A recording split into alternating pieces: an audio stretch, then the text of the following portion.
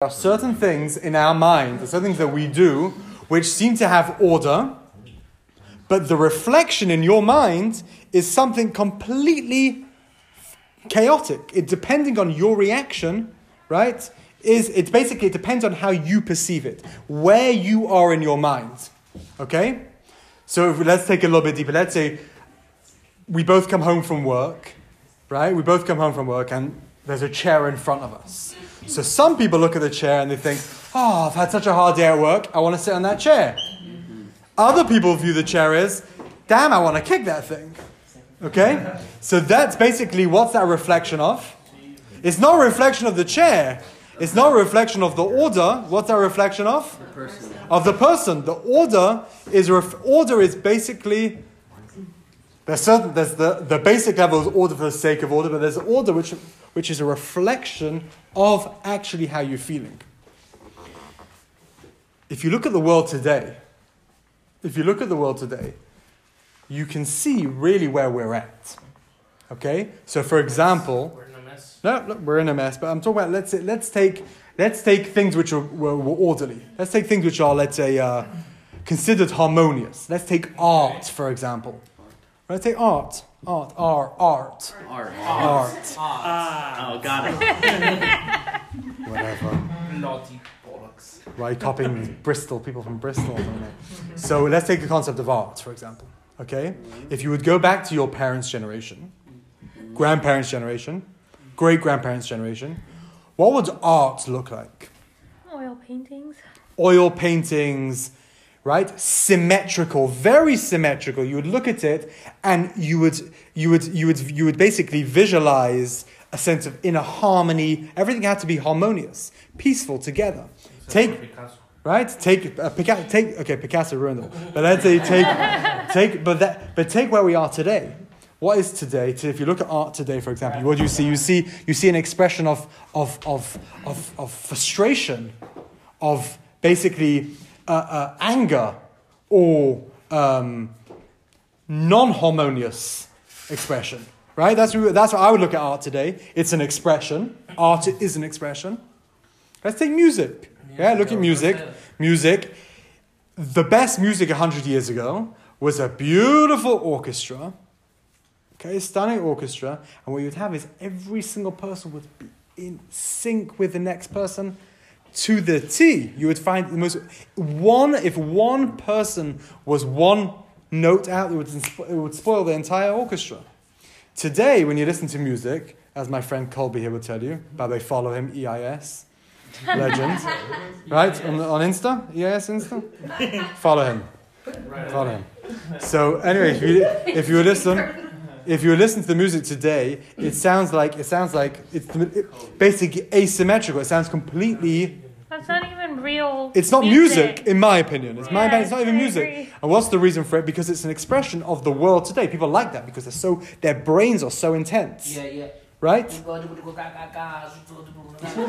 like that. Right? Something like that. And it's basically an expression of the world today. I read this week something very crazy. I read this week that the average teenager of today in the 1950s, the average teenager of today in the 1950s would be sent to a mental asylum. Seriously. That means the intensity. Why? Because what's going through people's head today is a lack of harmony. It's a lack of harmony. It's a lack of harmony. And the expression of that comes out. It comes out, and you look at it, it's very clear to us, because someone's expression is really who they are. Okay, the expression of who they are, that's exactly what it is. Look at anything. I thought you were pointing out the luminous sides of our generation. No. All I'm saying is that we're talking about the concept of order. So certain things in this world look orderly, right? They look very orderly to you. But order isn't actually expressive. It isn't actually expressive of what it is. So the stage number one, which I was saying is, the stage number one is order for the sake of order, which means in name, order in name, right? Then what we would call it order for the sake of categorization, which means just in order to take it and break it down. And then the third stage is what I would call it is the essence. Okay? So for example, let's say the second stage, Rabbi Chanan Wasserman used to say, what would happen if you had a book or a library with 20,000 books in? Okay? So you wouldn't be able to get to any of the books because you wouldn't know where they were. So there's a second stage which is saying like, hey, 1 second, you are A, you are B, you are C, right? You are this and this type of person. But that actually doesn't reflect who you are. What we as Jews need to focus is on level C. What is level C? Level C is the ability that order is really a reflection of what you make it as. How you define what the world is. And Jewish people have to understand this a little bit more, a little bit deeper. Because we have to understand that we create our own order. We create our own order. It's not just, right? It's not just a minute detail. And why am I saying this? It's because as Jews today, we seem to be preoccupied with the fact that we're doing Jewish things. Right? It's very nice. Eating bagels and Eating bagels and lox, right? I remember when Matt came to our thing, he's like, I'm the most Jewish guy here. I eat bagels and lox, right? You remember he said that, Matt? So the honest answer is that being Jewish doesn't mean anything. I know it's a little, it's a very intense thing to say, like, oh, do you mean I'm Jewish? I'm so proud of it. But that doesn't mean anything because that doesn't do anything, right? It's like being Jewish today and being Jewish 300 years ago is very different, right? It's a very different concept. What you have to understand is being a Jew means that every single detail and every single thing that you reflect as a Jew actually matters. So your DNA, which is Jewish, right? So even scientists today, they haven't really figured out how you can take a DNA and you can chop it into a 16th or whatever it is of that DNA and still be able to reproduce with that ability. Because the DNA of who you are, of your essence, right, has an ability to actually create and change the outcome of this world. Does that make sense? That means you're not just, until now, usually you get told about being Jewish, that you're part of a collective nation. We're part of a collective nation. You're Jewish, be proud. And I'm saying very nice, but that's very basic. That's very basic. You're right. But the same way as today, being Jewish isn't the same way as being Jewish 300 years ago. And the same way as you as a person living in 2019 is very different than a person being Jewish and living in 1700s, right? The difference is only the reflection of what? Of you. The difference is you. It's not a reflection of society. It's a reflection of actually who you are. And why is that? It's because what you reflect, what is actually you, what can actually predetermine what's going on in this world, has a huge effect. You actually have the ability to define what being Jewish is, which is mind-blowing. Until now, people think being Jewish is, I'm just part of it. That's not true. Because being part of it isn't anything. It's like being in a class. Being in a class doesn't do anything. Being in class is very nice. Yes. Okay, so here's my thing. Because I kind of get upset when you say that just being Jewish by blood doesn't mean anything. I understand the concept and why you're saying it. Right. Yes.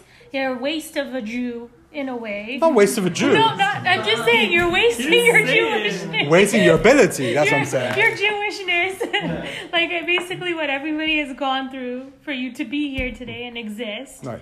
Okay. And that's the very reason why it pisses me off to hear you say that it's not.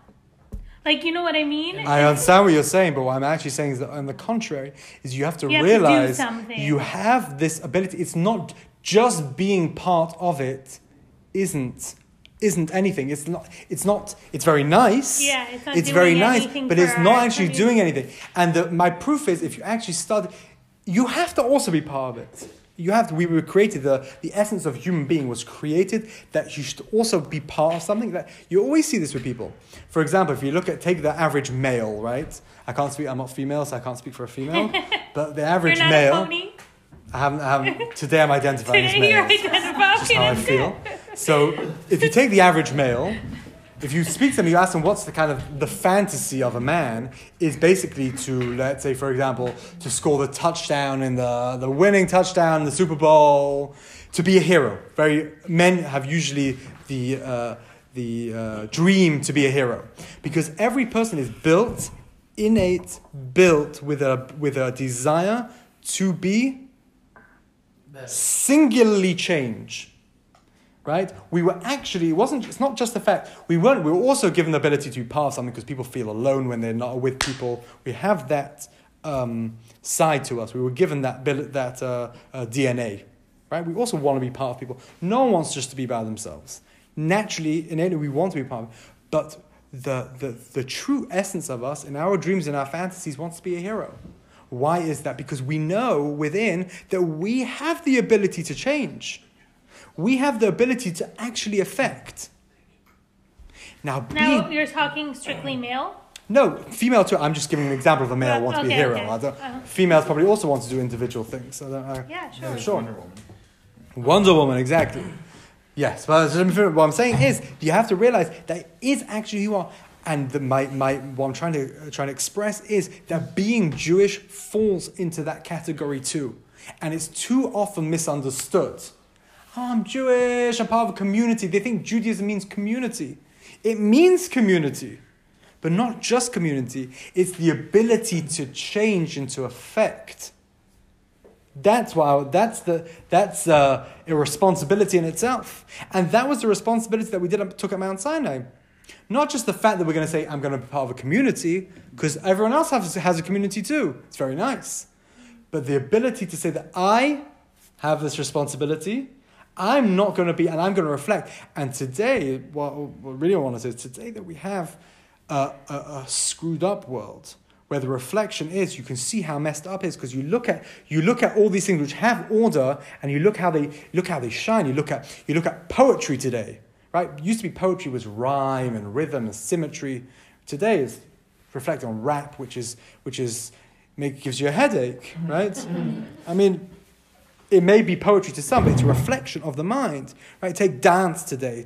Dance is completely asymmetric. Everything has to be, there's a method in the madness.